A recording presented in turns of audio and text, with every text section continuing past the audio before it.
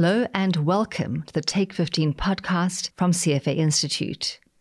I'm Lauren Foster, and this is the show where we bring you an unbiased lens on investing and capital markets through short conversations with some of the world's most interesting and accomplished people. Today we're kicking off an exciting mini-series featuring authors of Research Foundation briefs. Over the next 3 weeks, you'll hear about crypto assets, relationship alpha, and risk management from unconventional risk takers. Now, in case you're not familiar with it, the CFA Institute Research Foundation publishes independent, practitioner-focused research that is academically rigorous and easy to read. Its briefs are short papers intended to provide easy-to-consume content of global and regional niche interest. Content is free, and you'll find links in the show notes. First up, Crypto Assets with Matt Hougan, author of Crypto Assets, The Guide to Bitcoin, Blockchain, and Cryptocurrency for Investment Professionals. This has been a very popular brief. It hit 20,000 page views in just 5 weeks. Matt is Chief Investment Officer for Bitwise Asset Management, which created the world's first cryptocurrency index fund and now has $1 billion in assets under management. We talk about why Matt left ETFs for crypto, some of the risks and common misunderstandings about crypto, how to value crypto assets, and what we should watch out for on the horizon.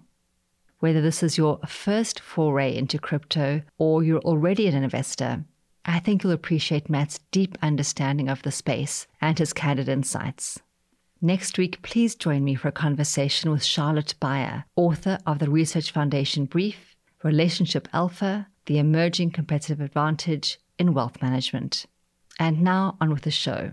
I hope you enjoyed today's conversation with Matt Hougan as much as I enjoyed having it. Matt Hougan, welcome to the show. Thank you for having me. Delighted to be here. It's really great to have you on today, and we're going to try something a little bit different. I've not done this before, but I thought it would be fun for the audience to go through sort of like a numeric preamble that tells us a bit about you and your firm and sort of your life. So here we go. Number 1, that is the number of marathons that you've run, and it was the Marine Corps Marathon. 3, the number of kids that you have.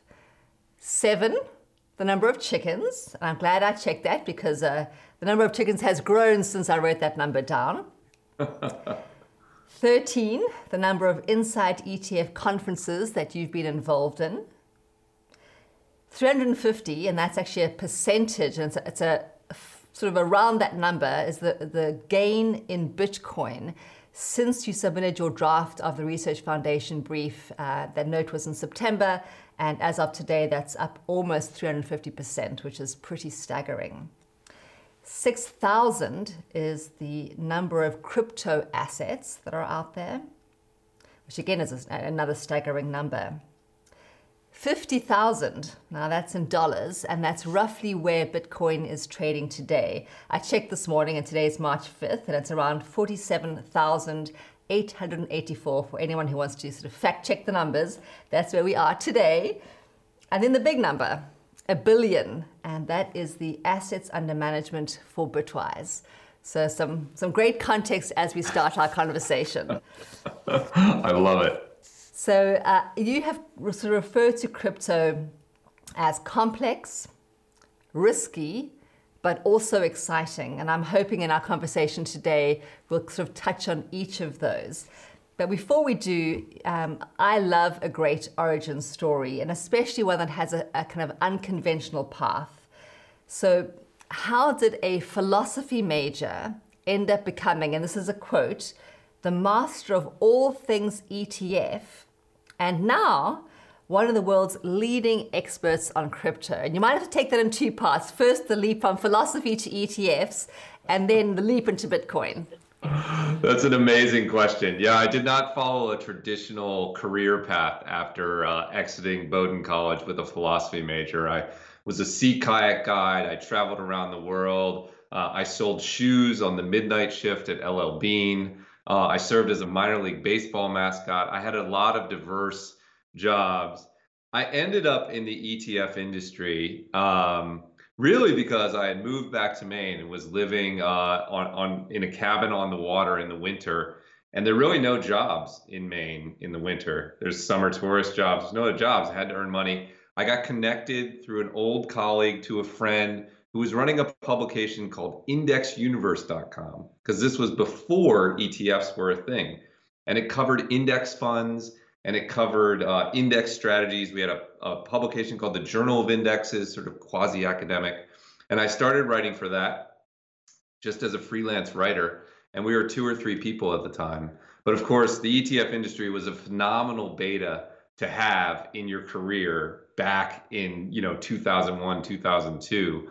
And so as the industry grew, we expanded and we grew the business. It started as a traditional media business. We started focusing on ETFs. We bought the URL ETF.com. We launched the Inside ETFs conference. We created the first ETF analytics and rating system in the world. And we grew that business eventually to about 60 or 70 people. And I went from being a freelance reporter to the CEO of the business, and ultimately sold that in 2015 and 2016. So there's an old saying about career paths that the industry you choose is the most important piece, and your job or even the company you're at is less important. Certainly, from my first article I ever wrote, which was about issues with how the CPI is calculated, to covering all things ETFs, as you mentioned, was in the right place at the right time with some great colleagues.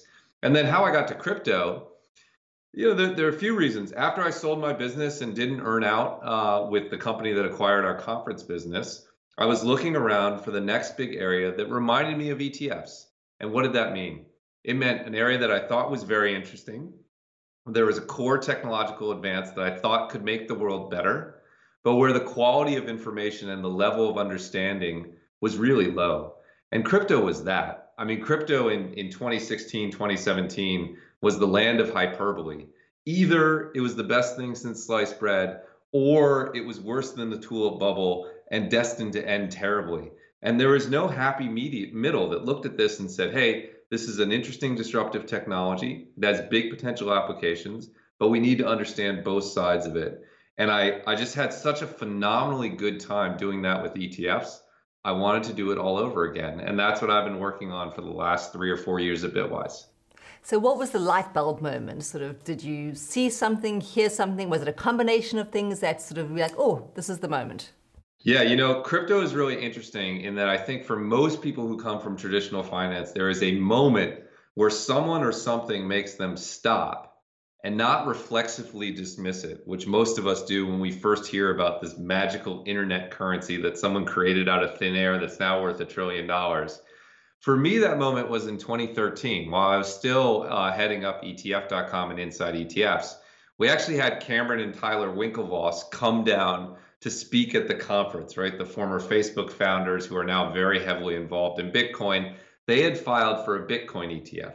Now, if I'm being honest, the reason we had them come down was because they're big celebrities. They were in the Facebook movie. Everyone knew who they were. They're Olympic rowers. Isn't that exciting? But Kathleen Moriarty, who is sometimes called the Spider Woman because she was the lawyer on the first ETF ever in the US, SPY, stopped me. She's a good friend. She stopped me and said, Matt, you have to pay attention to this Bitcoin thing. It's actually very interesting. It's more interesting than what people think. Now, I didn't pay enough attention to it to buy a lot of it in 2013. That would have been a good thing. But I did start tracking it and paying attention to it, which is why once I sold the business and started looking around, I didn't reflexively dismiss this thing, which, let's be honest, had lots of signals of overhypeness, had lots of bad actors in it, had some nefarious backgrounds. I had that one person who made me stop and reconsider it. And then along the way, I met other people. There are actually a huge number of people who have moved from the ETF industry into the crypto industry. I think because they see those analogies. We remember when ETFs were called weapons of mass destruction. We remember when Noel Archard from iShares was dragged in front of Congress to talk about whether ETFs were destroying American entrepreneurialism. We remember when people called them EFTs. And we've seen how something that's sort of renegade and interesting and disruptive can become mainstream. And a lot of us see that potential in crypto as well. So I think that was the seminal moment for me with Kathleen Moriarty and the Winklevoss twins.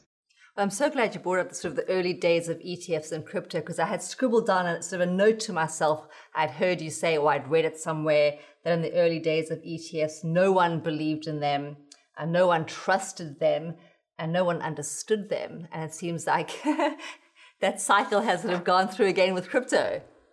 It's so true. And if we're being honest, look, in the early days of ETFs, they weren't good at everything. Early ETFs were illiquid. They had wide spreads. They only covered certain markets, but they had a few technological breakthroughs that were really important. They were inherently lower cost. They were inherently more tax efficient. And the way disruptive technologies gain hold is usually they're bad at most things, right? The early days of the internet was bad at most things, but it's really good at one or two things. And the same thing's true in crypto. Is it a good way to buy coffee right now? Absolutely not. Is it going to be the way we conduct global trade? Absolutely not. Is there, mainstream applications that my aunt and uncle are using today? No, there's not. But it's good at a few things, really good. It can move money instantly around the world. It creates the possibility for digital property rights. And so even though all the criticisms are true, and even though it needs more regulation, it needs more seasoning, and it needs more development, and there are environmental concerns, and there's money laundering concerns, it has these few core breakthroughs, which are really important technological breakthroughs. And so the question is, does that allow it to grow up and overcome these risks the way ETFs did, or does it remain a sort of niche technological breakthrough? That's actually the interesting question in crypto. Well, let's also talk a bit about these breakthroughs that you alluded to. I think when we were talking off mic and you were saying when you left sort of the ETF business and you were looking around, you were looking for like the next big disruptive area of finance, that you settled on crypto. Mm-hmm. Talk about that disruptive element and really what you were seeing that really fired your imagination, that you saw the potential for disruption. What exactly was being disrupted? Yeah, there are really three things. I mean, one way I look at technology is I think about things that seem like they're ridiculous in today's day and age. Here's an example of something that seems like it's ridiculous. If I were to wire money to London today through Bank of America, one of the largest banks in the world, it would get there on Monday. In a literal sense, the fastest way I could get $10,000 to London is to hop on a plane from here in San Francisco with a suitcase full of cash and fly there in hand. That's ridiculous, right? We're having a live video discussion. It's being broadcast around the world, very low cost. I could read any book on my phone. So when you see things in the world that shouldn't continue to be, it's nice to look at new things. The three big disruptions that anchored me on crypto and what it could be. One was that, right? Bitcoin, as an example, an unmanaged network with no employees, no CEO. A few weeks ago, someone moved $1 billion. It settled in 10 minutes and the fee was 57 cents. That's pretty impressive, right? For something with no technology department, no offices, no employees, no CEO, can move $1 billion in 10 minutes. And it's considered slow in crypto land. Another example, people talk about Bitcoin as digital gold, and I think there's a lot of confusion about why people discuss that. The reason it's digital gold is it's the first time ever you can own something in the digital world without someone else blessing you. There's a lot of development right now around what's called NFTs or non-fungible tokens. They're ridiculous things like little videos in the NBA or little drawings that seem ridiculous. Crypto kitties, these imaginary kittens that you can buy online. But the underlying idea there is that blockchain and crypto allows for digital property rights. Digital property rights, a big idea. Once you have digital property rights and you can move money instantly around the world, well, the whole world of how finance works opens up. So that's an example of sort of the primitive breakthroughs that crypto brings. Again, just that visceral example of $1 billion moving for less than $1 in fees is really just tells you that this technology does something that didn't happen before. And so that was sort of the thing that got me really excited, the opportunity to make finance more efficient, more productive, more fair, more open, more exciting, more automated, more software driven. All of those things are very exciting to me. So one of the numbers that I cited in our preamble was the 6,000 number of, I guess, crypto assets, which is kind of quite mind-boggling, actually. Why is there more than one crypto asset? Well, I think there are two great questions there. Why is there more than one, and do we need 6,000? The why is there more than one is because, look, these are all based on software. And the software can be good at different things, just like Microsoft and Salesforce, both great companies, both technology software companies, good at different things. Bitcoin and Ethereum, both software-based cryptocurrencies, the two largest, both good at different things. Bitcoin software is optimized for security and decentralization. So as an example, it doesn't change much. It doesn't update with the time. It's like a pet rock. And so when people talk about Bitcoin as digital gold, part of the reason is the software of Bitcoin doesn't change much. So it's unlikely to get a bug. It's very secure. It's been, up for 12 years with $1 trillion in assets. No one's ever hacked it. Very secure. But it's not as innovative as Ethereum. Ethereum updates much more frequently. You can do more with Ethereum. You can program it to do different things. You can build a new financial ecosystem on it. People have built decentralized exchanges, which are like the New York Stock Exchange, except for with no people, just software. And it's all built on Ethereum. It's trading billions of dollars a day. You can't do that on Bitcoin. So we need more than just Bitcoin if it's going to make the potential impact. Now, and as you go down the chain, different assets are faster, different assets do different things.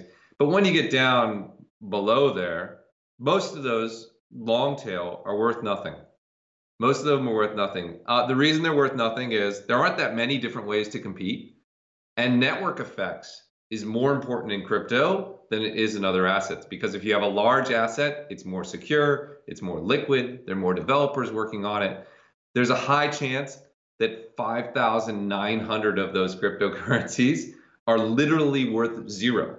But that doesn't mean that there isn't a large potential market for the remaining, let's call it 5, 10, 15, 20, 50, maybe, something like that. I suspect over time, you'll continue to see new crypto assets develop because it's actually really easy. It's all open source software. You could launch a crypto coin tomorrow by copying and pasting Bitcoin's code. Poof, new cryptocurrency, but it wouldn't have any value. So we need more than one because they're good at different things. We don't need more than 6,000 because it's valuable to have concentration because it makes it more liquid, more secure, more regulated.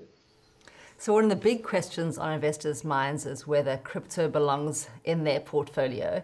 And one of the questions you raise in the brief, and just to remind the audience that there will be a link in the show notes to the brief where they can download it, it's free to access and read. So you ask, what role, if any, should crypto assets have in a professionally managed portfolio? So I'd love your view on that. But also the follow-up question, what role in the portfolios of individual investors, if any? Great question. I think it can be appropriate for the right investor at the right size with the right management philosophy. So for the right investor, you need to have a long-term time horizon on crypto. It's extremely volatile. It goes through multiple years of significant downturns. If you have liquidity constraints that you need a certain amount of money in the next 6 months, even the next year, maybe the next 2 years, crypto is not right for you. This is a disruptive new technology. It needs long holding periods. Otherwise, you don't need it. There are plenty of other assets in the world. Okay, so it's not right for everybody, but it is right for someone. Portfolio sizing. This is really a behavioral question. Crypto has phenomenal portfolio characteristics historically. It's had high returns, it's had low correlations to other assets, it's liquid. It's very hard to combine those three in a traditional asset. Usually when you get high historical returns, low correlations, you're talking early stage venture capital, lockups. Crypto has the unique fact that it has these, it's liquid, and you and I can access it. So what does that mean? It means if you feed it into a portfolio optimizer, it loves it. It wants more and more and more and more and more. The constraint on allocation sizing is behavioral. Again, it's very volatile. Once you get above like a 5% allocation, you start having really significant increases in volatility in the portfolio because crypto's volatility overwhelms it. So we see most investors stay at the 0 to 5% range. And then the last piece, which gets overlooked by more investors than anything else, is you have to manage it as an asset. Crypto is the beta is so large. We just discussed it's up 350% since when we started writing it. Guess what? If you had a 3% allocation and you bought it when we submitted our draft, it's now maybe a 10 or 11% allocation. It's time to rebalance. You can't just buy and hold it and expect it to have the kind of portfolio impact you want. Now, some investors, if you're extremely risk tolerant, great, go for it. But for most investors, it's like cayenne pepper. A little bit goes a long way, and you need to sort of manage and rebalance it the way you would any other asset. So for individual investors, it sounds like one of the greatest risks is the behavioral side of things. The flip side, let's talk a little bit about financial advisors whose clients may be coming to them and saying, hey, I want to invest in crypto. What should financial advisors be thinking about? Should they be caring about crypto? If their clients are investing in crypto, what should they be doing about their clients in crypto? Yeah, well, first of all, they need to learn about it because there's a huge number of retail investors that have significant money in crypto. They're going to ask you questions. And if you don't have good answers, and maybe you don't think it's appropriate and may think it is, but you need good answers. So do the education. That's one of the reasons we wrote this piece. The second thing I would say is the honest truth is that many retail-based approaches to investing in crypto are based on apps on your phone. And that's fine if you're investing $500 or $1,000.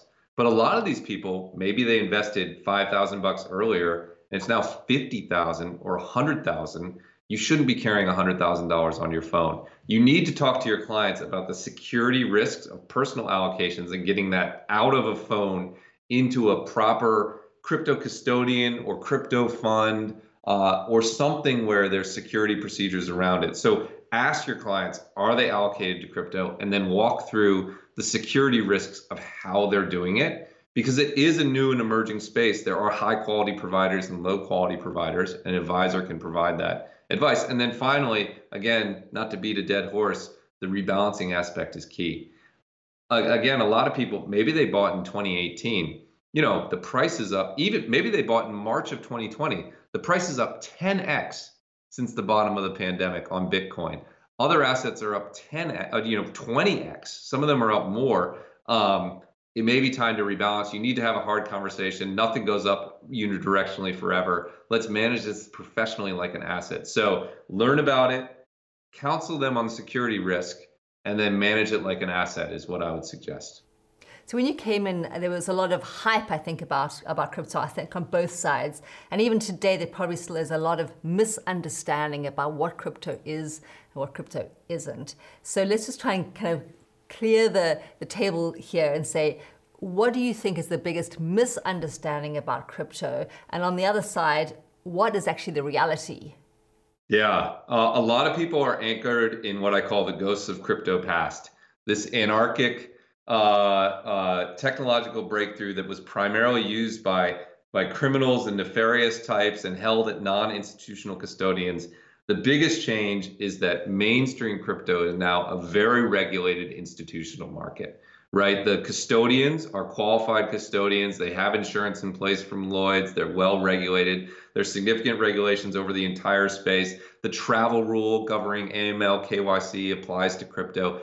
The largest crypto exchange in the US is the CME futures market for Bitcoin, right? This is a very institutional regulated space. And you know that because things like MassMutual are allocating, BlackRock is allocating. They wouldn't be allocating if it was still crypto 2013. So if you're anchored on 2013, you need to update your views into the institutional market that we are today. So I think that's probably the biggest misunderstanding about the space. About the application, the other misunderstanding is this core idea that crypto has to be a replacement for the dollar to be important. It was dubbed, that's sort of the original sin of crypto, was it was called a cryptocurrency.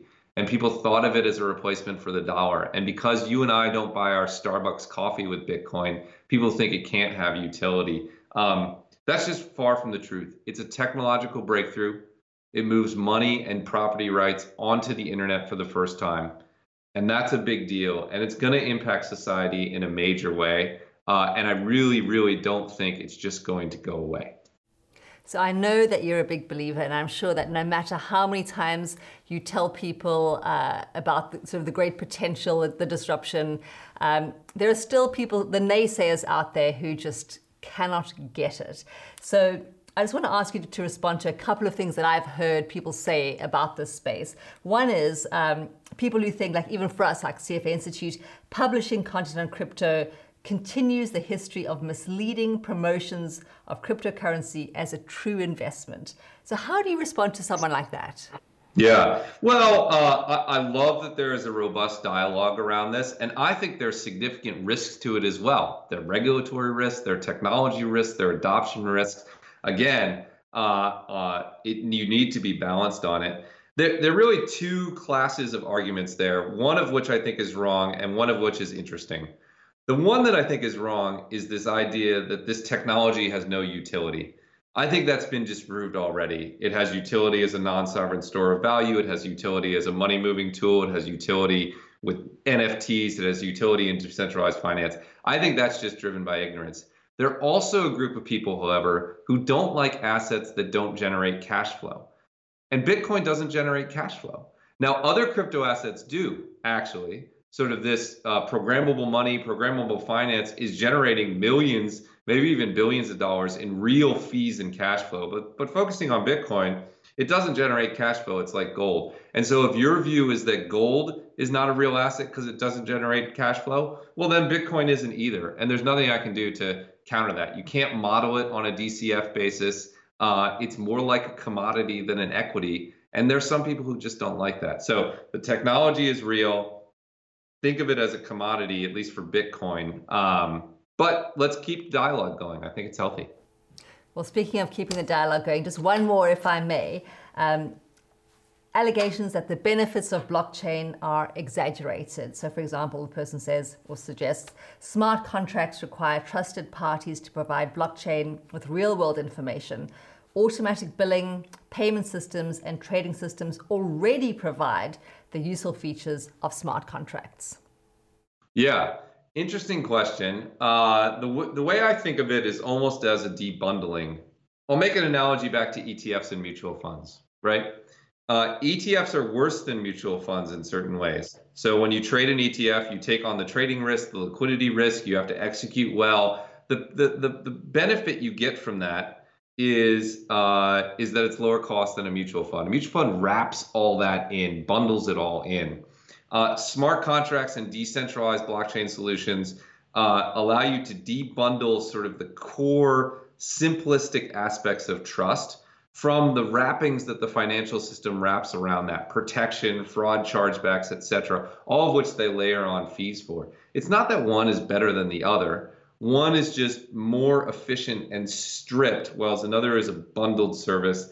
I think both will exist in the world. But look, the core thing I come back to is the financial system that exists today is so far behind the times in terms of automation and software. I mean, it's unbelievable to me that I pay my online bill pay and it takes 5 days to hit my internet provider's account. It's unbelievable to me that stocks settle 2 days later. It's unbelievable to me that it takes multiple days to wire money abroad. It's unbelievable to me that I have to hire an escrow agent and pay them thousands of dollars to do an if-then statement in the middle of a transaction. That just can't be the case in the future. And the only way you can solve that in a technology-focused way is through a blockchain solution. Because without that, you can't have money exist on the internet without a trust overlay extracting rent. So, will we get from 0 to 100 in terms of disruption? No, right? The traditional financial system is not going away.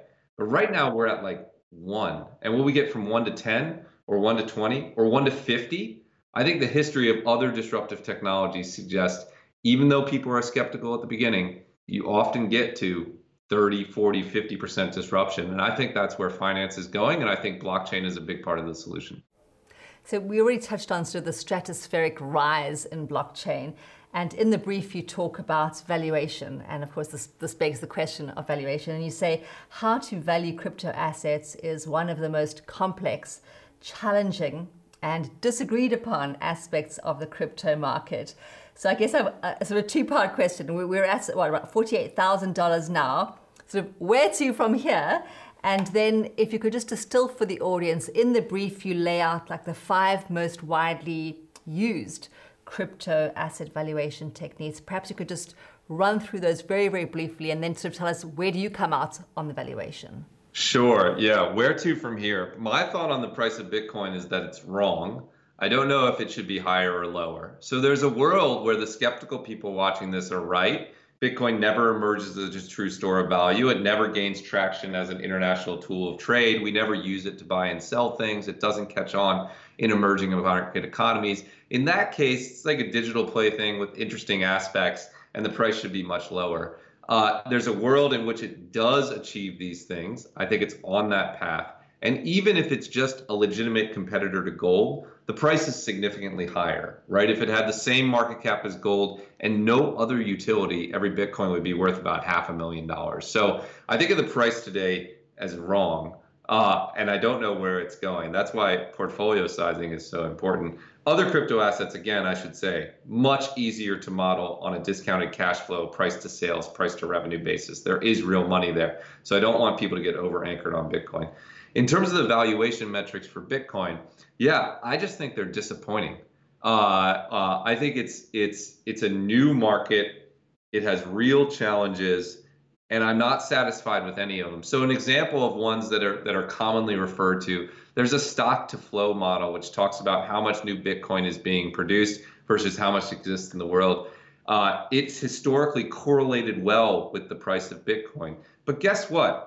Bitcoin's new issuance falls programmatically every 4 years. So guess what? The stock to flow ratio predicts that the price will go up forever and to infinity. Now, it happens to be true that new stock has come down because it's programmed in, and it happens to be true that the price of Bitcoin has gone up. But there's no way, just because of some ratio like this has worked in the past, and we know the stock will go down over time, the price will go up forever. It's just a silly argument. There's another one that looks at the velocity of money versus transactions in the Bitcoin network. The issue there is that the terms in that calculation are very imprecise, subject to personal views, and you can make it generate a price that's anywhere from like $10,000 a coin to a couple $100,000 a coin. So is Bitcoin worth somewhere between $10,000 and $1 million? Yes. But that doesn't help you in terms of defining what it is today. The one that has the most resonance to me is honestly the most back of the envelope one, which is you look at the total addressable market that something like Bitcoin is going after. So let's define that addressable market very quickly. It could be going after the gold market, right? In many ways, it's superior to gold. It's more divisible, more transportable. It's harder to falsify. It's easier to store. It's lower cost to store. You can spend it in more places. If it competes with gold, that's about a $10 trillion market. Maybe it competes with other stores of value like negative interest rate bonds, real estate, offshore wealth. That's maybe another $30 trillion.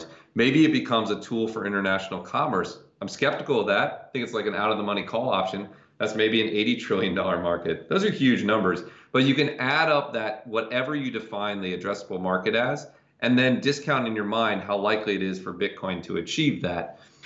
Again, it's not very satisfying to someone who's versed in discounted cash flow and saying Apple is worth, $1,200 a share or $3,000 a share. It gives you these ranges. But I go back to that idea that the price of Bitcoin is wrong. My view is that at a minimum, Bitcoin itself is likely to compete with gold on a sort of even basis for non-sovereign stores of value. And therefore, I think the prices should be higher than it is today. And I consider everything else, global currency, paying for Starbucks, buying Teslas with it, I consider that like out of the money call options that you get for free for riding along this digital store of value train.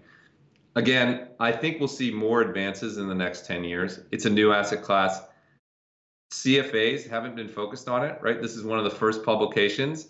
Let's get smart people looking at this who understand both sides of the equation. Let's figure out better valuation metrics. So at the end of your brief, you pose a couple of questions sort of looking forward, and I'd love to pose a couple of those questions back to you because they were rhetorical in the brief. And one of them was, what should we watch out for on the horizon? Great question. Regulatory developments are a key thing. So Bitcoin, honestly, has mostly escaped existential regulatory risk. But the next layer of application, which is programmable money using software to program other crypto assets, sits in a very vulnerable regulatory spot. It could either be squashed by overly aggressive regulation, allowed to grow nicely by progressive regulation, or allowed to grow in a ridiculous manner that leads to excess if it's allowed unfettered growth. And so you have to monitor regulatory developments to see how that progresses. Other milestones that I think I would have pointed to in the brief were the adoption of crypto by increasing numbers of institutional investors. The thing about that is, since we submitted that draft to today, you're now seeing Bitcoin being owned by insurance companies, asset managers, on corporations. So we've checked a lot of those boxes.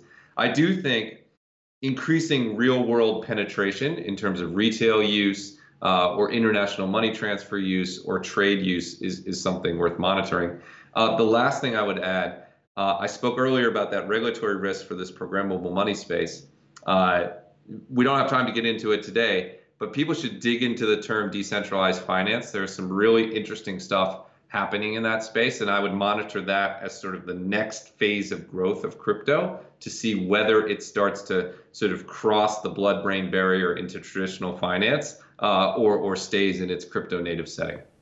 So in terms of institutional portfolios, I just want to let listeners know that you published a white paper, The Case for Bitcoin in an Institutional Portfolio. I'm not sure when that was published. Is it fairly recently? It's on our website at bitwiseinvestments.com in the resources page. Okay, great. And we'll make sure to link that in the show notes as well. So you probably get this question all the time. What do you hold in your crypto portfolio? Yeah, great question. I hold our own funds is the answer. So 90% of my crypto portfolio is allocated to Bitwise's crypto large cap index fund, which holds the 10 largest assets weighted by market cap. 10% is focused in our DeFi index fund, which is just an exciting little fund. And I have some personal allocations that are, maybe 1% or 2% of my crypto allocation. The reason I take an index-based approach is, look, I live and breathe this 24/7, 365. I don't know exactly how it's going to play out. What I'm confident of, or what I'm personally confident in, is this core idea of money and property rights existing on the internet is going to be big. And so I just want an allocation to that. And an index-based strategy is a nice way to do that. Great. So now we come to the fun part of the show, or at least I think it's kind of fun because it tells me a little bit about you, is the closing questions. And I ask the guests the same 3 questions every week, so it's kind of interesting to see what kind of answers have been coming out. And the first one is what I call the ray of sunshine question. And regular listeners know this started during the pandemic. We were just trying to end on some sort of positive note. And so on that note, the first question is just, what is one long-term positive change that you hope to see as a result of the pandemic? That's a great question. I'll talk from a personal perspective. I think I'm really enjoying spending a lot more time at home with my family, a lot less travel. I think this sort of video-based interaction has brought me closer to people around the world without the burden of travel that I ever have been before. I've done CFA discussions in Slovakia. I have one coming up in Jamaica. So the advent of video communications, I think, is knitting us together in a really interesting way, and we're learning how to form bonds at a distance. And I'm excited about how that brings the world together. I'm curious, earlier on you mentioned that you were a kayaker, I think, when you lived up in Maine. Is that something you've continued to do now you've moved closer to the ocean in San Francisco, or is that a pastime? Well, it's funny you ask. I don't kayak much here in San Francisco. The bay is big and scary, but I go back to Maine every year. And I kayak there, and I love it very much. I feel very at home in a sea kayak, particularly amongst the islands of Maine in summer. So it's something that I treasure. So we're going to take you from a kayak now into a flight module. And this is the NASA question. And this is if you're about to go on a long duration space flight and you're allowed to take with you one item. What is that item? One item. Well, a book wouldn't last long enough for a long duration space flight. I think I'd take a guitar. I've been learning the guitar recently. There's an infinite scale of potential improvements, so you wouldn't run out of time learning new things. You can also both mimic existing songs and create your own. So I think it's sort of an open source innovation platform. A guitar would be first. I should have said like a notebook and a pencil. That would have probably been first, but I'm going to assume that's on the flight. Those are on most things. So a guitar and the open-ended learning possibility would be what I would say. Great. And then the final question, and this is, I've only been playing around with this one for maybe the last few episodes, and it came about because I listened to an old episode of This American Life that was focused on superpowers. And this particular episode, the host was going around asking people at parties, which would you rather have, the power of invisibility or the power of flight? So that's what I've been asking my guests. You can choose either of those, and whichever one you choose, you're the only one in the world who has that superpower. Which one do you choose? And importantly, what do you do with it? Oh, that's amazing. I'm going to go with the power of flight. So there's a negative, I love these questions, I should say, negative and positive aspect to it. I'm like one of the least sneaky persons in the world. So the whole invisibility thing makes me a little uncomfortable. What you see is what you get with me. I also really love travel. Maybe I'm particularly missing it because of this moment. But the power of flight and the ability to go to different parts of the world and see different people, I think would just be phenomenally fun and phenomenally interesting. I think it would be the superpower I choose, even if you gave me unlimited array. So I'm glad that was one of my options, the power of flight. Great. And on that note, we've come to an end. Matt, it's been a great pleasure talking to you today. Thank you so much for joining us. Thanks for having me. This was a lot of fun. You've been listening to the Take 15 podcast from CFA Institute. If you haven't yet subscribed, you can do so on our YouTube channel or wherever you listen to the show. That way, you never miss an episode.